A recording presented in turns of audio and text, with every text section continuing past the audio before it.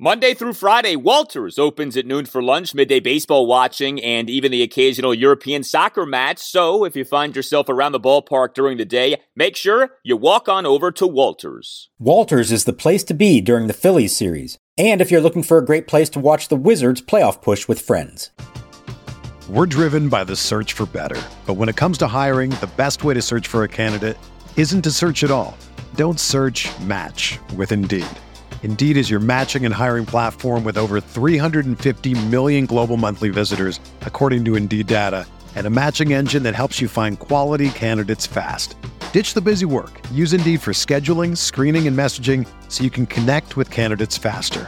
Leveraging over 140 million qualifications and preferences every day, Indeed's matching engine is constantly learning from your preferences, so the more you use Indeed, the better it gets.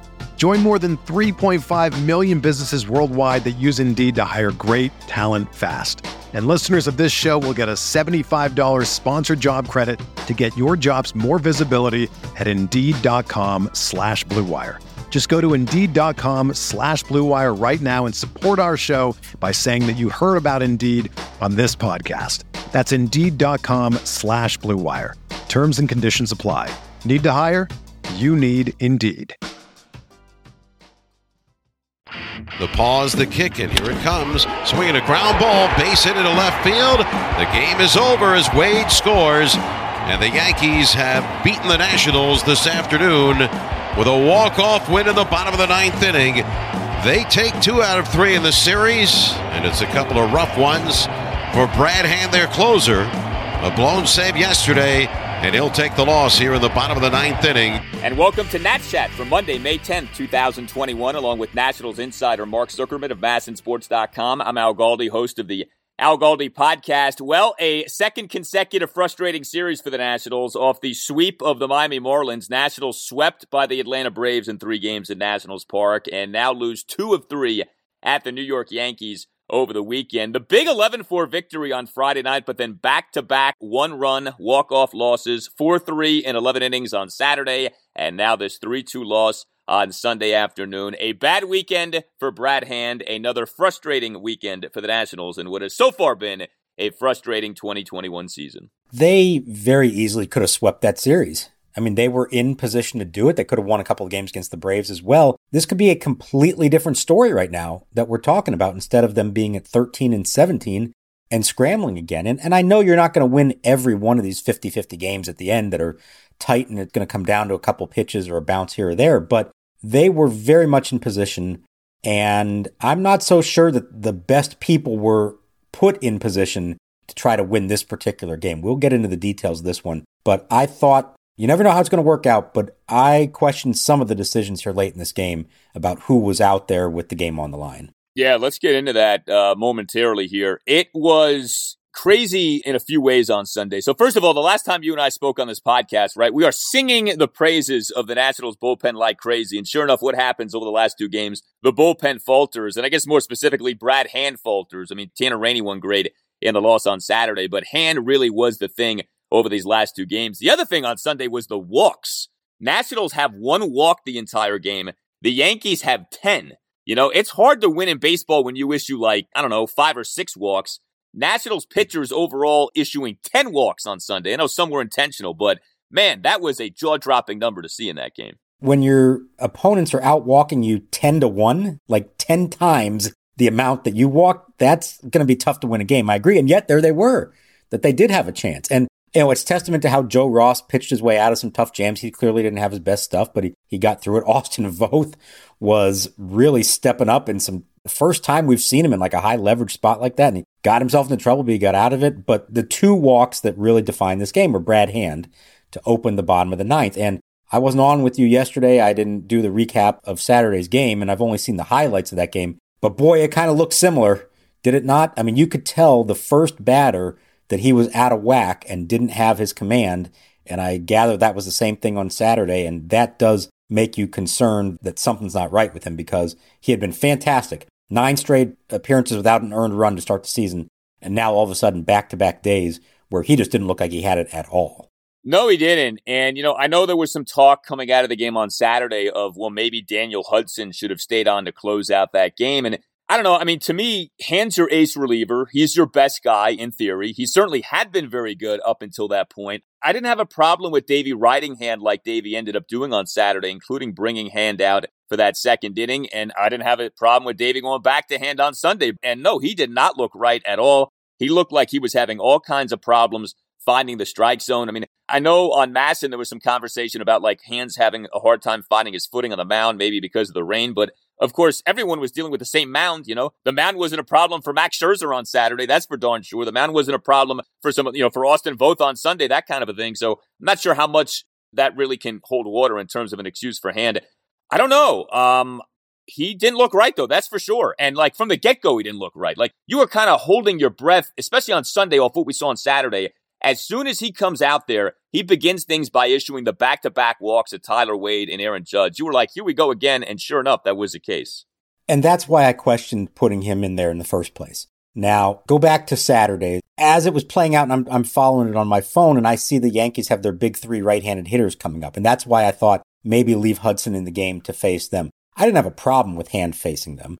He's obviously their best reliever in the big picture, and even though he's left-handed, he's very good against righties. So I understand that. I think it would be an interesting dilemma, and we've been kind of wondering all along, when it comes to Hudson and Hand, if the matchups, say, have lefties coming up in the 8th and righties in the 9th, would Davey flip-flop it? And I think that would make sense. Now, he didn't do it in this case, and obviously there weren't lefties up in the 8th, so it wasn't really a factor there. But I think it's interesting that Davey was asked before the game basically about this, and he said that Brad Hand is his closer, unless he cannot pitch on a given day because of being overworked or whatever else, in which case Daniel Hudson would have the 9th. Otherwise, Brad Hand's going to have the 9th no matter what. And I'm a little surprised by that because of the lefty-righty thing, because they do have someone who has experience doing it and has shown that he can be good at it, even if Daniel Hudson doesn't like to think of himself as a closer. I was a little surprised by that. And so fast forward to Sunday afternoon, when Hand was coming off the ragged performance the night before. Hudson had warmed up at some point earlier. Hand also was warming up in case they took the lead going to the bottom of the 9th. They didn't score, so now it's a tie game in the bottom of the 9th. And who's coming up? Well, it's a lefty in Wade and a lefty in Gardner, but he had to know that Aaron Judge was on the bench waiting to pinch hit. So by putting Hand in the game, he guaranteed Judge would pinch hit. And so now he's going to have to face the big righties again, Judge, LeMahieu, and Stanton.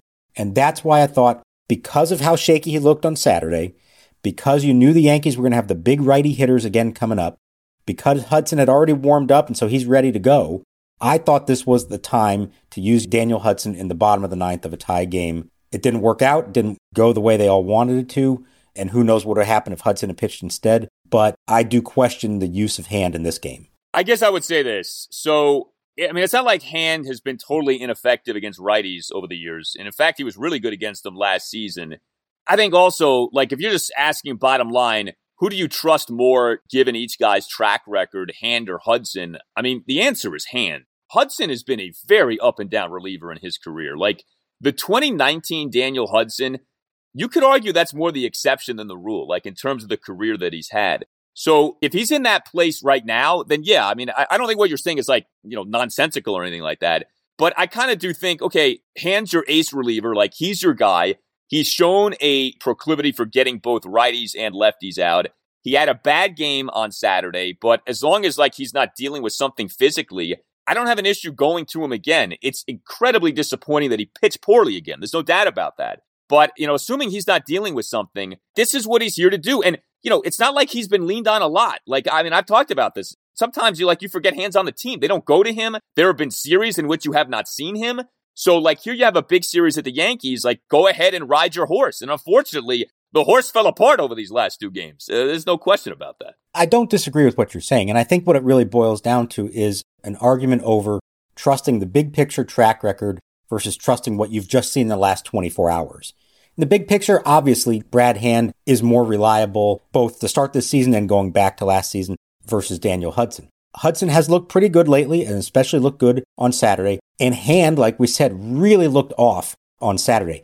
It's one thing if he had blown that game, on a couple little dinks and doinks, and he made a good pitch and just got beat on it. But I mean, like we just outlined, he was way off from the get-go on Saturday, and he threw 29 pitches. So that, to me, is the context for which, going into today's, I'm saying, man, I don't think he's the right choice here, especially given the hitters coming up, the same guys that he had to face Saturday. Now, here's the other part of the equation Davey mentioned after the game. I said that Hudson had warmed up and that Hand had warmed up in case they took the lead, which they did not, because they would have the lead. Now it's the bottom of the ninth, so he's going with his closer. Because of the workload on Saturday, 29 pitches, Davey said he did not think he could warm up Hand, then not use him and expect to use him again later in the game if it went to extra innings. He wasn't going to do that to him. That's too much workload. So he said once they got him hot in the bullpen, he was going to have to come into the game no matter what. So I get that. These are the little intricacies of bullpen management. It's not as simple as just saying, why don't you use this guy or that guy? It's about the warm-up. It's about not burning guys out over the long haul. It's not just appearing in a game. It's how much work they're doing to get ready for that, and you can only use them so many times. So that's somewhat more context to it. But I felt like based on what we had seen from him on Saturday, that maybe it was best to not put him in a position where you were going to have to call on him at the end of the game like this, given who was coming up in the lineup. It certainly was painful to see this. I mean, you lose a game Saturday in which Max Scherzer pitches his tail off. You lose this game on Sunday, which, obviously you didn't get as good of an outing from your starting pitcher, but you're in position, in theory, to win it. It's obviously close, and you can't come through with the victory. Now, while we're talking bullpen, I mean, there was a lot good with the Nationals bullpen again on Sunday. Sam Clay comes into the game, bottom of the sixth, runner on first, nobody out, gets 3 outs, strikes out Mike Ford, that induces the inning-ending 6-4-3 double play off the bat of Clint Frazier. We referenced what Austin Voth did, 2 scoreless innings. His scoreless bottom of the 7th comes despite giving up a 1-out double to Brett Gardner, then issuing a 1-out full count walk to DJ LeMahieu. But another key double play in that inning, Voth getting Stanton to ground into an inning-ending 4-6-3 double play. So, we see these guys deliver. I mean, maybe as the season goes on, you see even more of Voth in, say, high leverage spots, but 2 scoreless innings from him again on Sunday. That was good to see. Clay really continues to emerge. So, the weekend, it ends up being a mixed bag for the bullpen, very much so, but there were some good things to chew on throughout the series with the pen, including on Sunday. I thought that was a big show of faith in Voth to have him go 2 innings in a big spot, and he was working pretty hard to get through that and facing some tough hitters, and he got out of it. It was a little dicey there at one point. So props to him. I think that can be a big stepping stone for him. He's never been in that position before, late in a game that's tight like that. So we'll see how he handles it. Sam Clay continues to be someone who looks like he can come in and get out of a jam that someone gets him into. So that's good. Kyle Finnegan looked good over the weekend. And obviously Hudson in the appearance that he was in there. So I'm curious to see as this plays out, are we still ultimately looking at if a starter goes 6 innings and they're up a run or 2, is it clear-cut, Rainey, Hudson, Hand? Or are Finnegan and Voth starting to creep their way into it? How does Will Harris figure into the equation? I think there's going to be some interesting questions for Davey moving forward, and maybe not questions that he would have anticipated he'd be dealing with because he thought he had it all set at the back end of the bullpen, and some others have stepped up to suggest that maybe they deserve to be in the equation now. Yeah, and it's nice to have that as an issue, of course, so long as the guys who you were counting on do perform. So Brad Hand now becomes someone to watch here of, is this just a 2-game slump, or are we going to see more from him?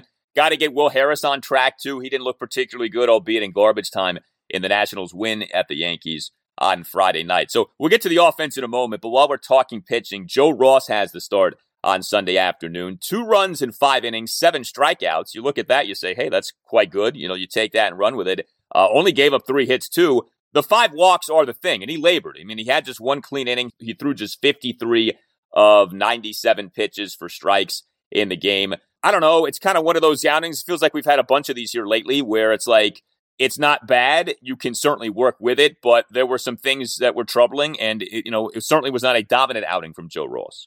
I think he got away with a lot in this game. He was up in the zone a lot more than he should be for a guy who throws sinkers as his primary pitch. And I think he knew that. He was falling behind the count because of it. I think he left some pitches over the plate that the Yankees did not connect. This Yankees team, as imposing as it looks on paper, has not hit the way they're supposed to collectively. If they're going better, this may have been a totally different story in this game, both for Ross and for Voth, who maybe got away with some pitches over the plate that the Yankees didn't connect on. But I think there is something encouraging to take from it if you're Joe Ross, which is, even on a day when you don't have your best stuff, when your command is not there, you still got through it. And compare that to the 10-run outburst he suffered earlier in the year and other times in his career where maybe he hasn't been able to gut his way through it.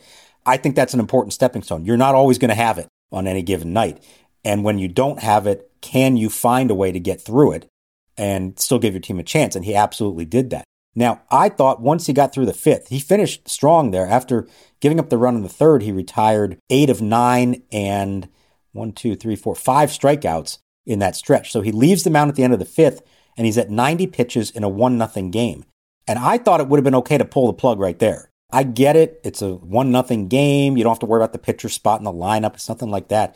Maybe you want to try to get more out of him. But I think it would have been okay to pull him there. And what happened in the sixth, falls behind 2-0 to Gleyber Torres, gives up a bomb of a home run, and then walks Gary Sanchez on 4 pitches. So he ends up throwing 7 pitches in the sixth inning. 6 of them were balls, and the one that wasn't a ball was a home run. And who knows what happens after that and what the Nats do offensively, because they were struggling all day. But that one run was pretty significant. And on a day when Austin Voth was available to go multiple innings, I kind of thought maybe that was a time to let Voth get a clean inning, tell Joe, good job, you got us through 5, that's okay. And instead he ends up staying out there a little too long, gives up a home run. Yeah, I think with a guy like Ross, you really do have to err on the side of caution and just be like, look, he's probably one of these guys who, it's 5 and dive. Like after 5 innings, you really don't push it with him. Not everyone is built to go 6, 7, 8 innings per start. I don't know that Ross is one of those guys who is. I'll say this about Ross, though. I was looking at some of his numbers after his start. So if you take out the blow-up outing, which I know you can't do, but let's go ahead and do it for our purposes here. You're looking at 5 runs allowed in 27 and a third innings. That's a 1.63 ERA. So we had that awful start, that 12-5 loss to St. Louis at Nats Park back on April 19th. But with the exception of that one outing, he's pitched to the tune of a sub-2 ERA in his other starts, his other 5 starts. Like, if you just kind of bottom line it like that, that's pretty stunning that he's done that for the Nationals so far this year.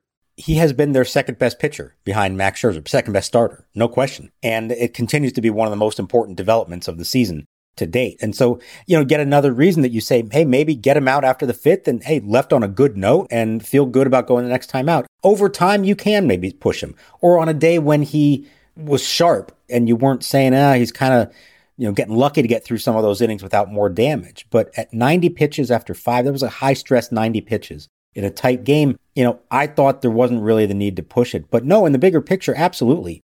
He has been one of the most important developments for them this year. And I think we're getting to a point where you have to say this isn't a fluke, that the 10-run game was the fluke, and that the rest of it can be who he legitimately is. Yeah, no doubt. Overall, he's done a nice job. Not dominant or anything like that. Nobody's saying that. But in terms of, a guy who didn't pitch at all last year and had dealt with injury and ineffectiveness in previous recent seasons, that he's given the Nats what he's given them so far, definitely a positive on the season.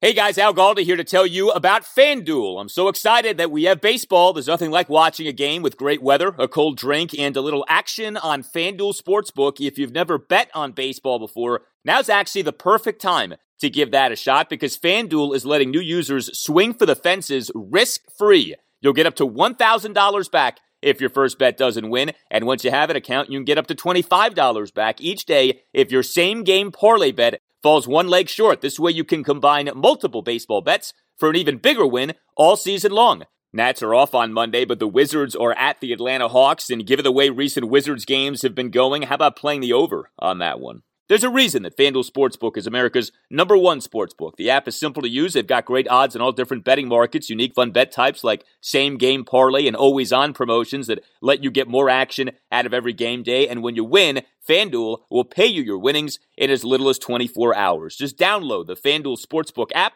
and sign up with promo code CHAT to get in on the action. 21 plus and present, Colorado, Iowa, Illinois, Indiana, Michigan, New Jersey, Pennsylvania, Tennessee, or West Virginia. First online real money wager, only for risk-free bet. Refund issued as non-withdrawable site. Credit that expires in 7 days. Restrictions apply. See terms at sportsbook.fanduel.com.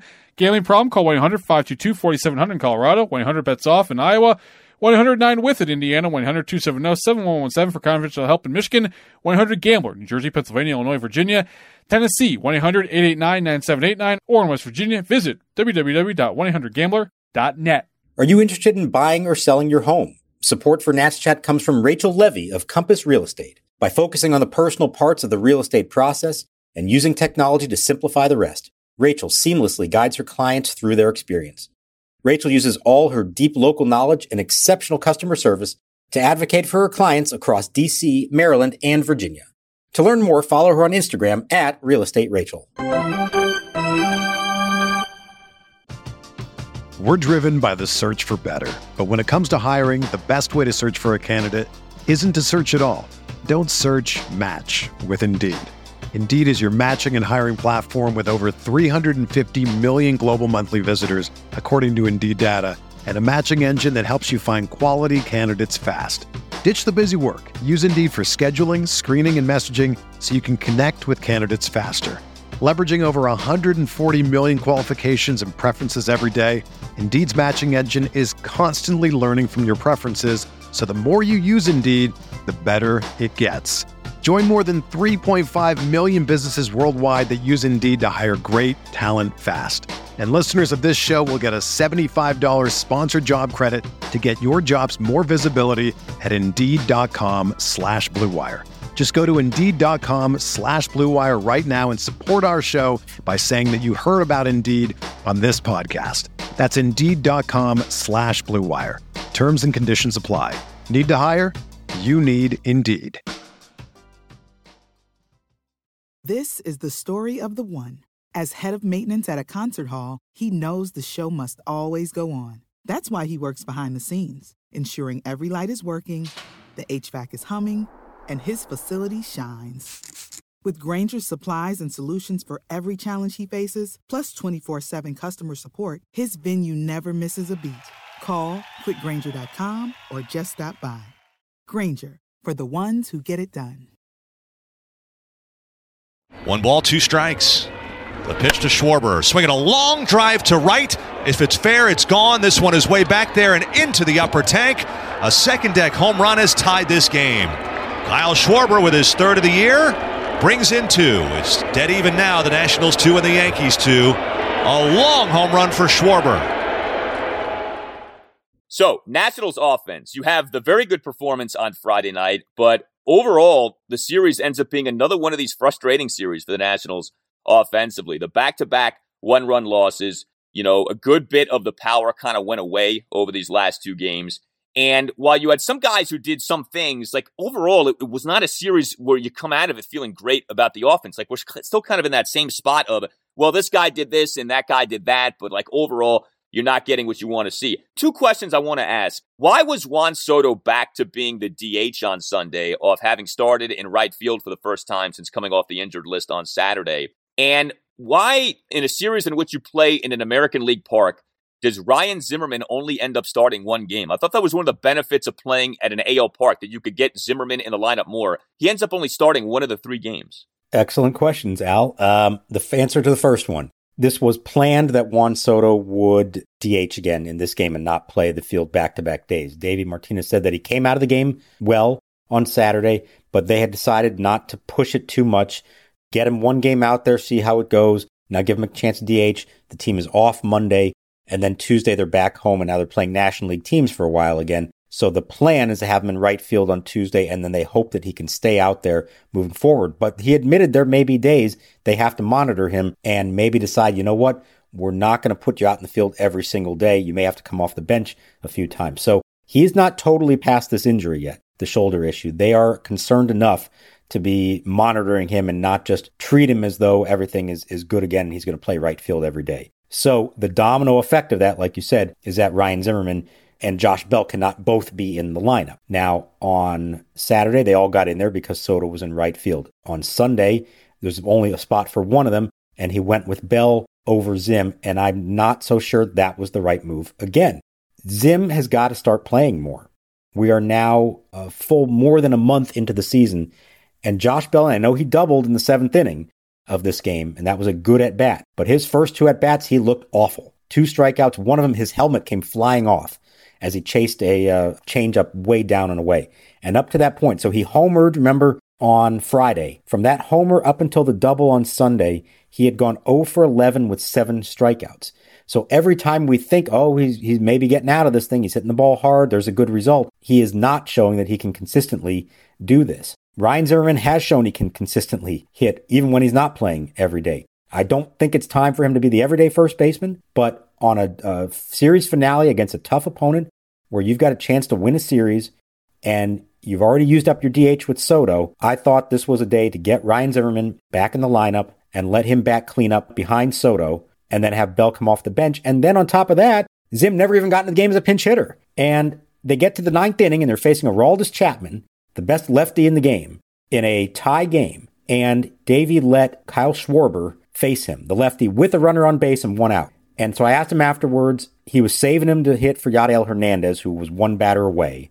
They never got to him. But yet again, we keep talking about this. You've got your ace in the hole pinch hitter trying to find the best spot for him, and they're holding him for a spot that never comes up. I thought you had to be more aggressive there. Get Ryan Zimmerman into that game somehow, especially when it's tight late. So 100%. My thinking was maybe Zimmerman was ailing. Zimmerman had that great diving effort on the 1-out bloop single by Aaron Judge into no man's land in right field in Brad Hand's appearance in the Saturday game. So I was thinking maybe Zim came up banged up, and that's why Zim wasn't out there. I thought it was so peculiar that Zimmerman wasn't in the lineup on Sunday, at the very least wasn't utilized at all on Sunday.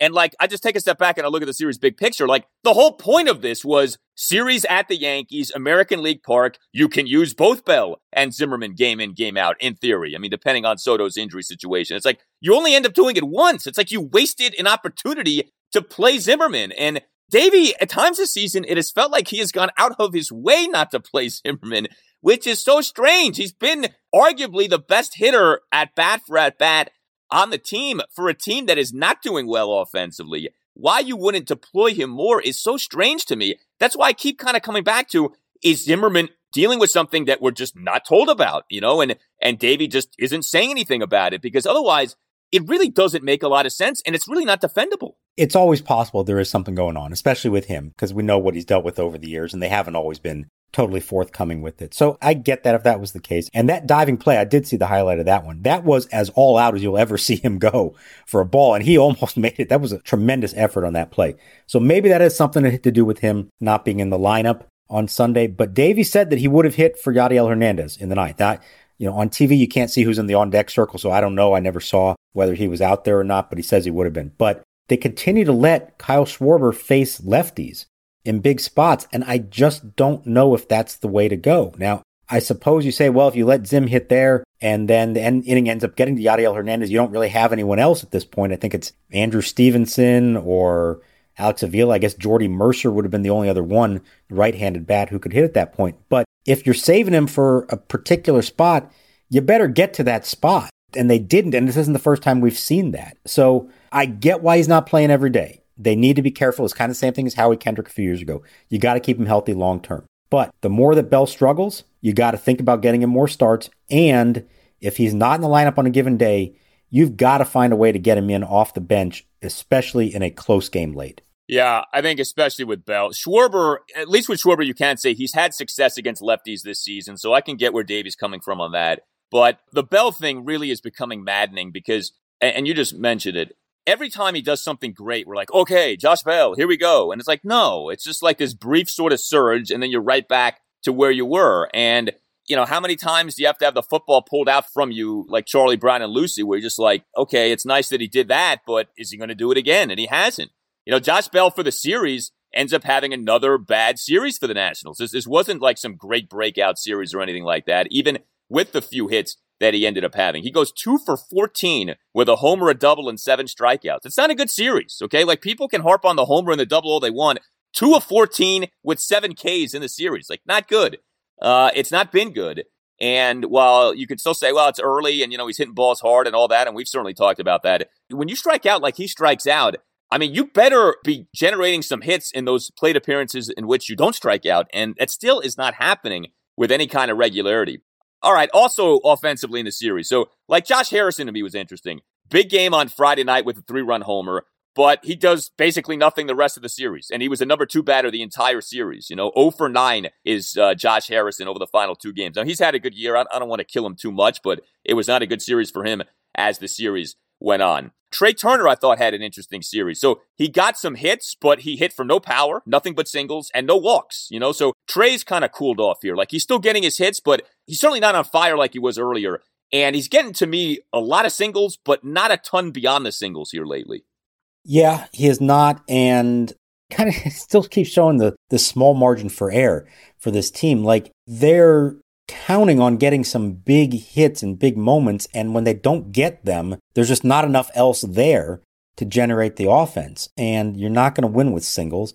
They're really not walking at all, and I'm looking this up right now to see where they are, at least coming into the day. I think they were last in the league in walks drawn, and I'm not sure why that is, because these are generally some pretty patient hitters, and they just have not been. So they enter the day with 83 walks, 29th in the majors. Only the Angels are ahead of them, but obviously last in the National League, and then they only drew one walk in this game, like you said. So are they getting too aggressive? Are they chasing pitches out of the zone? That may be some of it. They may be trying to do too much here, recognizing what's going on with the team. But you hear from Davey all the time, take your walks, trust the guy behind you that they can get the job done. And maybe there's just not enough trust in the guy behind you right now for that to happen. But Trey Turner should be drawing walks. Josh Harrison should be drawing walks. We know Juan Soto should be drawing walks.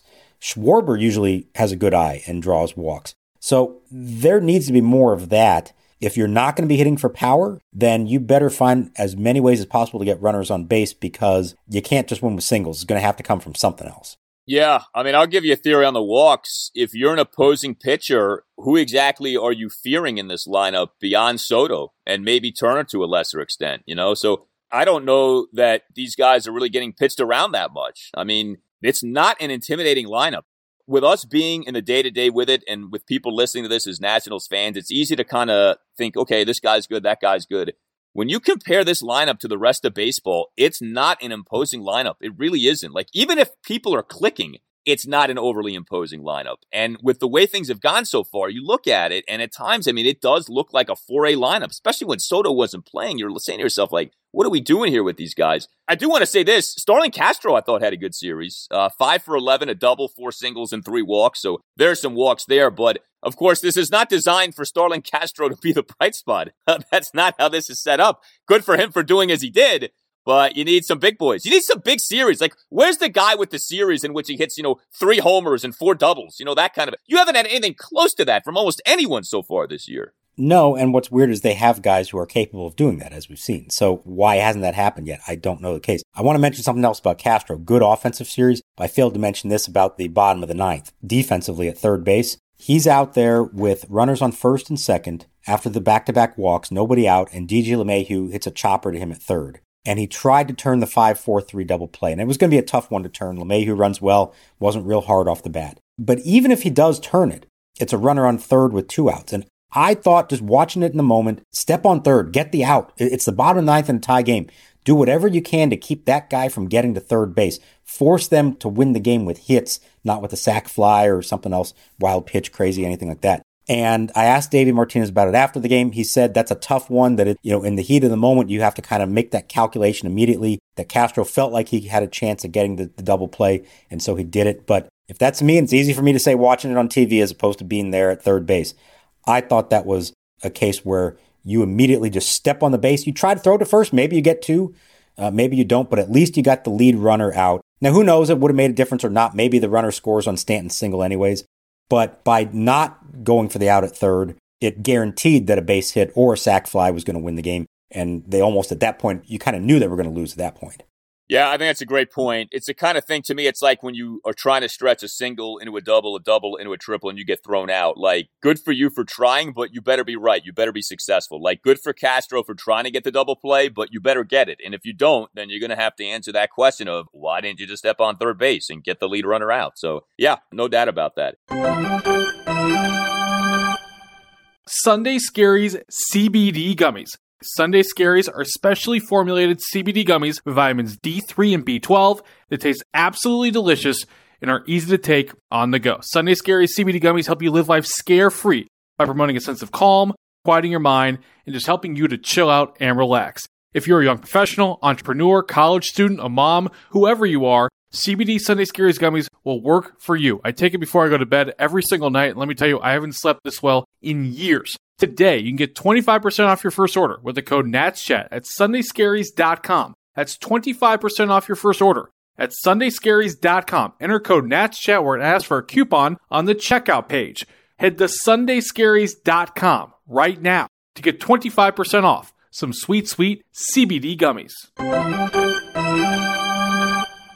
So Nationals find themselves now 13-17. I mean, 12-12 off the 3-game sweep of the Marlins, but you lose 5 of the last 6 games. Nats now at 13-17 on the season. A big series coming up off the off day on Monday. 3-game set against the Philadelphia Phillies at Nationals Park. It'll be an Eric Fedde, John Lester, Patrick Corbin production against the Phils. So no Max Scherzer against Philadelphia. I feel like we're going to say this about basically every series in the division this season. Big series, but this does set up to be that way with the season the Phillies have had so far. 18-16 going into the Sunday nighter as we tape this year. But, especially these last 2 series, to do anything less than win 2 out of 3, I think would be really disappointing for the Nationals.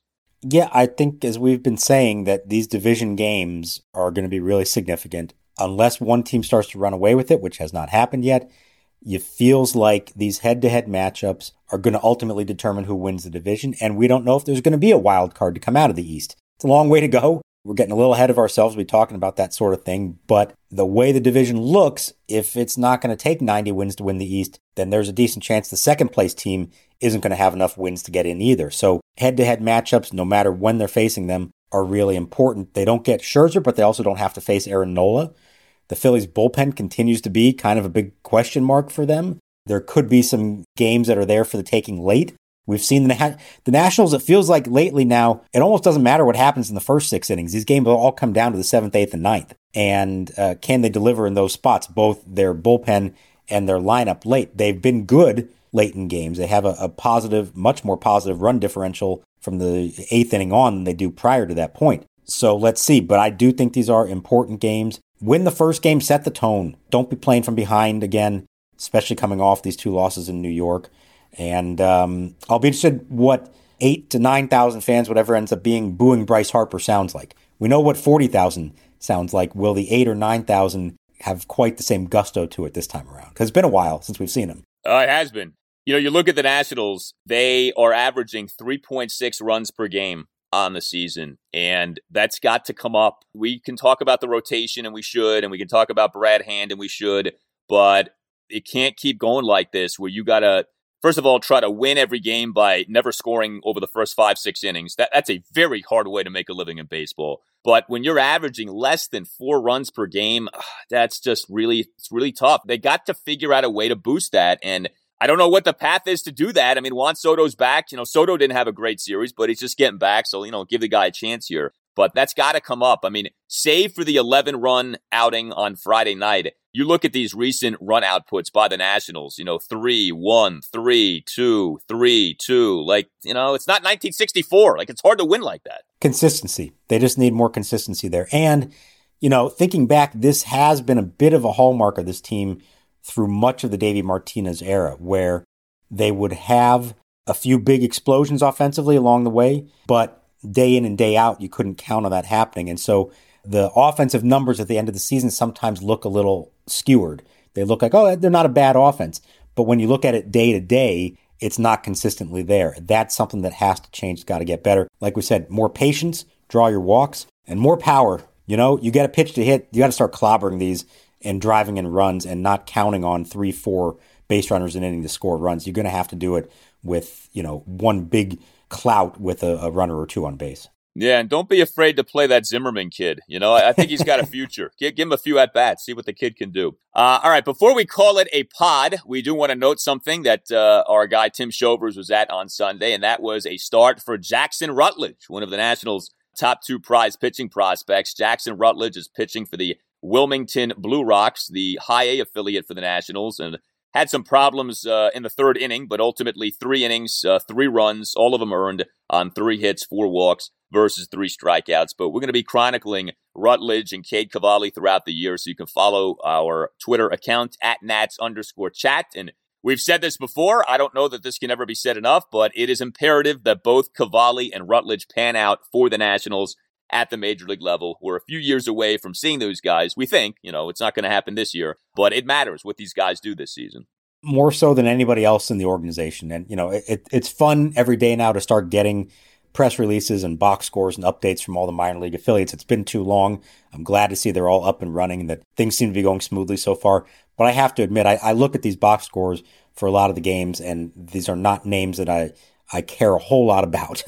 There's a few sprinkled in there. You want to see how they're doing. But the two names that I'm going to pause and look at every time they pitch are Cavalli and Rutledge. They are the future. They have invested a lot in these two. They need these two to pan out. So far, so good. Let's see more of it from them.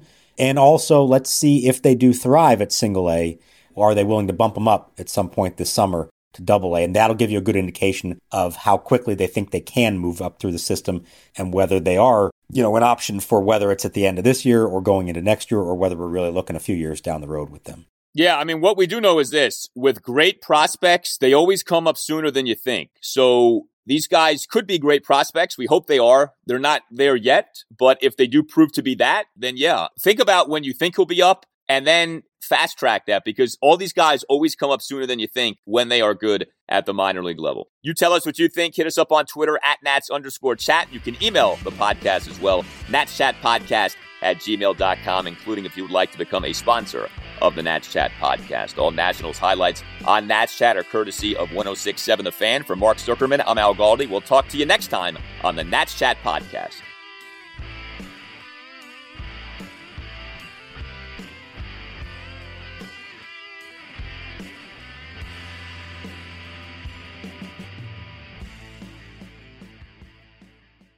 Mother's Day is almost here, and you can get her the most beautiful time-tested gift around. A watch she can wear every day from Movement. Whether mom's into classic dress watches, rare and refined ceramics, or tried-and-true bestsellers, Movement has something she'll love. And right now, you can save big on the best Mother's Day gift ever with up to 50% off site-wide during Movement's Mother's Day sale at MVMT.com. Again, that's up to 50% off at MVMT.com.